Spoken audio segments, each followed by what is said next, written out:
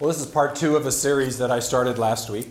Actually, it's part 5 of a series on 5 Psalms that I've been preaching over the last 5 weeks. But the title today is part 2 of Fightings and Fears Within and Without. Last week we looked at Psalm 51, which was more of a depiction of fightings and fears within as we looked at David's wrestlings with his own sin. And this week we look more at the fightings and fears without as we look at the 52nd Psalm. The title comes from a line that's actually based on something that Paul says in 2 Corinthians 7, but it was co-opted for a line in the hymn, Just As I Am, where it speaks of kind of our struggle with God and in the fightings and the fears within and without that we deal with in our relationship with God. But it's especially about the fightings and the fears of David himself in these 2 Psalms, Psalm 51 and Psalm 52.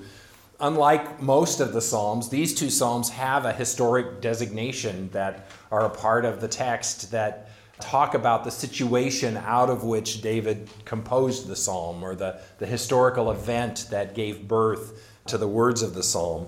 Last week, as we looked at Psalm 51, we looked at a song, a prayer of confession that grows out of his notorious affair with Bathsheba and the murder of her husband Uriah, and David confessing his sin after being confronted by Nathan the prophet. But today, as we look at Psalm 52, we look at another story in David's life where he is the one being pursued, the powerless one being pursued and hunted down rather than the one who is powerful and able to affect anything that he wants. Psalm 52 and Psalm 51 are examples of the stories that occur in 1 Samuel especially. In 2 Samuel as well, there are stories of David in 2 Samuel as well. But Eugene Peterson wrote a book called A Leap Over a Wall, Earthy Spirituality for Everyday Christians, which is really based on these stories of David. And he says something that I think we need to take note of, and that's true for a lot of the stories in the Bible, but especially the stories concerning David. He says, in the company of David, we don't feel inadequate because we know we could never do it that well. Just the opposite. In the company of David, we find someone who does it as badly as or worse than we do, but who in the process doesn't quit, doesn't withdraw from God. David's isn't an ideal life, but an actual life. We imaginatively enter the company of David not to improve our morals, but to deepen our sense of human reality. This is what happens in the grand enterprise of being human. Certainly the story of Psalm 51, behind Psalm 51, and the story behind Psalm 52 kind of are depictions of what Peterson has said. Psalm 52 is set in the context of what you might call the massacre at Nob, 2 Samuel 21 and 22. David is on the run. Saul, the narcissistic king, is after him because David is becoming more popular than he is. And what happens is that David has to flee into the wilderness. And in the process of that flight, he goes to the religious sanctuary in Nob and makes a request of the priest Ahimelech. And what happens is an example of injustice and mayhem that's fostered by the fear of Saul, his narcissism, his fragile hold on power. David on the run runs to Ahimelech, and as he flees into this religious sanctuary at Nob, he discusses with Ahimelech the things that he needs. He lies to Ahimelech, a sense, and doesn't let Ahimelech know that he's on the run from Saul. And he says, I need bread and I need a sword. And the only bread that's available is called the bread of the presence, which is these loaves of bread that the priests baked every week, and they sat on the altar for a week, and then they were consumed only by the priests at the end of that week. No one else would want them because it was week-old bread, and so the priests got it. But they put more bread on the table at that point, and so David asks if he can have the bread of the presence, and Ahimelech sort of reluctantly allows that. And says, do you have a sword around here? Because we are without weapons. And they happen to also have a sword, kind of a museum relic, which is the sword with which David killed Goliath. That's also in this religious sanctuary. You've got to remember, this is before the temple was built, and so there were these sanctuaries where religious sacrifices took place and those kinds of things. And what happens is that Ahimelech gives him the sword and gives him the bread, and there's an official from Saul's court who is in the sanctuary at that time. His name is Doeg.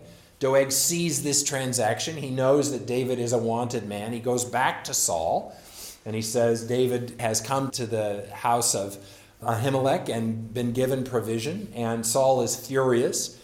He essentially calls or goes after Ahimelech and all of the priests at Nob. He has them all murdered. His own soldiers won't do it, and so he gets Doeg to round up a group of people to do it. Doeg kills all the priests of Nob, kills all the people in the town of Nob, kills all of the livestock in Nob. It creates this heinous massacre. And that's the context for David's prayer. David is kind of reeling from this mess that he has contributed to, and yet is also just overwhelmed by the injustice of it. And so Psalm 52 says this: "Why do you boast, O mighty one? Why do you boast of mischief done against the godly? All day long you are plotting destruction. Your tongue is like a sharp razor, you worker of treachery. You love evil more than good, and lying more than speaking the truth. You love all words that devour, O deceitful tongue. But God will break you down forever. He will snatch and tear you from your tent. He will uproot you from the land of the living. The righteous will see and fear, and will laugh at the evildoer, saying, 'See the one who would not take refuge in God, but trusted in abundant riches and sought refuge in wealth.' But I am like a green olive tree in the house of God. I trust in the steadfast love of God forever and ever. I will thank you forever because of what you have done. In the presence of the faithful, I will proclaim your name, for it is good." Let's pray. Father, give us the freedom in this hour to note the things that shouldn't be, to ask you why they are, and to rest in your assurance that you have the last word. Help us to hear your call to faithfulness and your call to patience. For we pray in Jesus' name, amen. So last week I began with a theological exposition of sorts about five-point Calvinism and total depravity, and talking about that in terms of how it might relate to Psalm 52. This week, another theological problem or question or concept came to mind as I was thinking about Psalm 52, and that's what they call the problem of evil, or the theodicy problem. And it's an unresolvable problem. You can work with it logically as much as you want to, but it's pretty much unresolvable, and it's good to have unresolvable things, that can't be fully explained but must be worked through constantly. But theodicy is simply this statement: God is all loving, God is all powerful, but there is evil in the world. All three of those things are true. But if all three of those things are true, you've got to nip and tuck on the first two in order to make it all work. Because if God is all loving and God is all powerful and there is evil in the world, then either God created evil or God isn't powerful enough to solve it in the present. It's that simple, logically, is that we've got a problem. And the Psalms sing a lot about this problem. They sing about it in words like "how long?" or "how could you?" or "why are you ignoring us?" Why is evil flourishing? Why is all of this going on if you truly are God? Three things that are all true, and yet if they're all true, you really can't hold them all together. That's what theodicy is. There's no solution. It's the theological question that gives rise to the complaints of, like I said, of why and how long in the Psalms. And if you are who you say you are, God, and why are you allowing this evil to flourish? And how is it that you can let it go on. It's the kind of thing that we pray in the wake of a mass shooting. When we look at the ugliness of those events and wonder why in the world it's being allowed by God. It's the kind of prayer fostered by situations like that massacre at Nob. Another kind of prayer, however, that grows out of this kind of darkness is the one that's prayed in Psalm 52. And it's a prayer of faithfulness. It's a prayer that essentially says, this is really bad. I don't really get this, but I'm going to choose to wait and to watch and to see, God, how you are going to effect your justice in this situation. If you look at Psalm 52, you look at the first 4 verses, and it's really a question to the wicked that the psalmist is asking. It's a kind of complaint to people like Doeg, who were willing to undergird the narcissism of a weak leader and go in and do his bidding for him, go in and kill 85 priests and their families and their livestock. And so David starts by asking a question to Doeg, really. Starts by asking that question to those who effected this massacre. And essentially the question is, what makes you think you're going to get away with this? You plot, you lie, you love deceit, but ultimately your victories in the long run will not be sustainable. Your victories will be short-lived.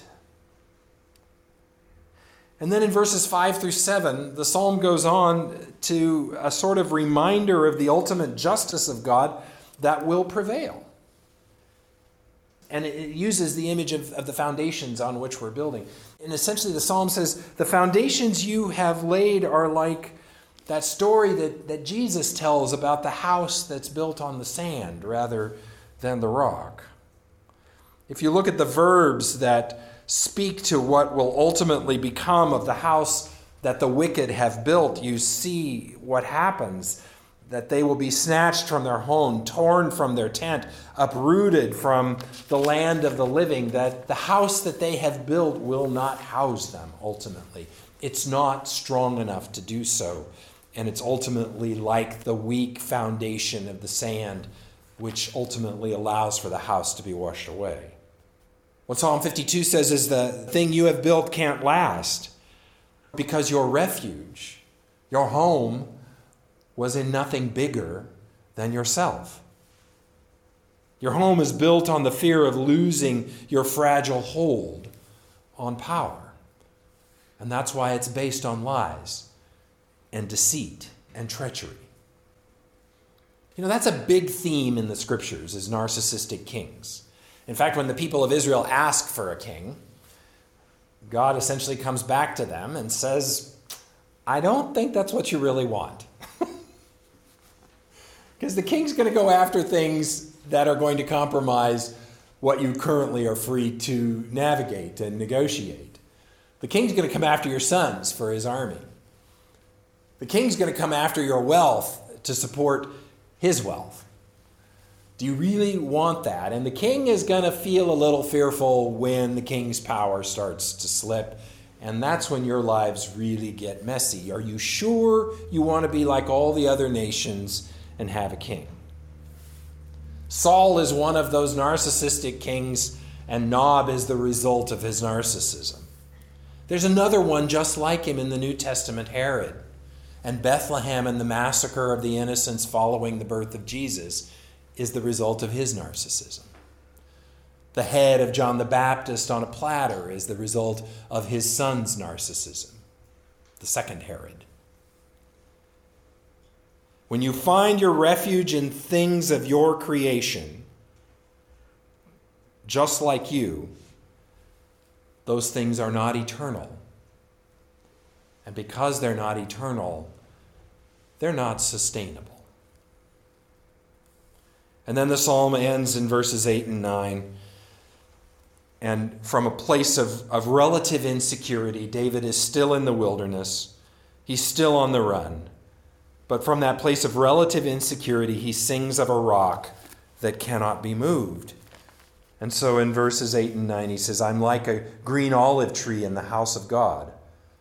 I trust in the steadfast love of God forever and ever. I will thank you forever because of what you have done. In the presence of the faithful, I will proclaim your name, for it is good. In other words, I will, even in the wake of this slaughter, put my trust in the weighty truth of the steadfast love of God. The word forever is repeated a couple of times in this text, rather than the kind of insecure, temporary power of Saul and of Doeg. And what David says is, I will join with the faithful in the celebration of the source of all faithfulness, your steadfast love, O God. We could stop here at this point. It's a great stopping point, a celebration of faithfulness. We could cue the last hymn and stand up and go out feeling good about singing of faithfulness. But what's interesting to contemplate is that we'd have to sing that song fully aware that the streets of Nob and the courts of the sanctuary at Nob are still stained with blood at the point that David is singing this. It's a pretty fresh kill. And all is not okay. And it's impossible to simply feel safe and assured and confident and sing that last hymn. It's impossible to feel safe and assured and confident with Saul in power and the Doegs of this world doing Saul's bidding for him. It's pretty hard to sing when it doesn't appear that justice is going to be done. But the psalm doesn't just end with a call to praise the Lord anyway. It doesn't just end with a sort of victorious statement of faithfulness. It doesn't just end with a call to put on a happy face, but like Psalm 1 that we dealt with 4 weeks ago, it gives us an image of what it looks like to live in this crazy and confusing place and yet remain faithful. And we go back to the tree. Another tree. This time a different kind of tree planted in a different place. But like the tree of Psalm 1, the willow by the waters of Babylon, it's something that flourishes in an unlikely place. The willows transplanted to those canals of Babylon flourished, and they became an image of what it meant to live in exile and still be okay and still know the treasure of the presence of God. But here in Psalm 52, long before the exile ever took place, long before Babylon was ever an entity in history, here what David uses is the image of the green olive tree in the courts of the house of God.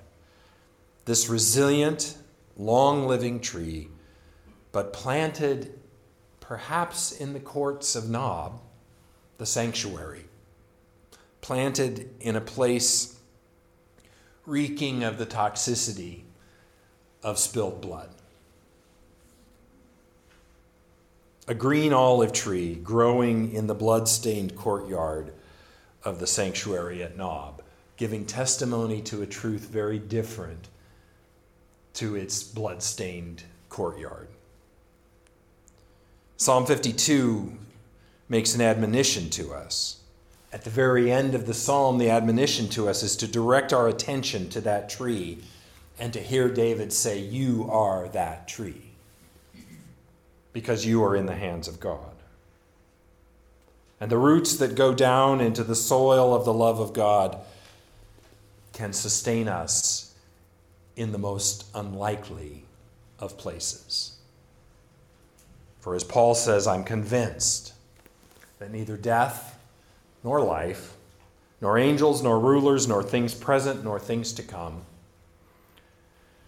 nor powers, nor height, nor depth, nor anything else in all creation will be able to separate us from the love of God in Christ Jesus, our Lord. Let's pray. Bring before us the image of that green olive tree planted in your courts, O God. Planted in the place that we identify with your presence. Help us to be that tree and to put our roots deeply into the soil of your love, and so find the strength to persevere even when evidence suggests there might not be any reason to go on. So root us and ground us in that love. For we pray in Jesus' name. Amen.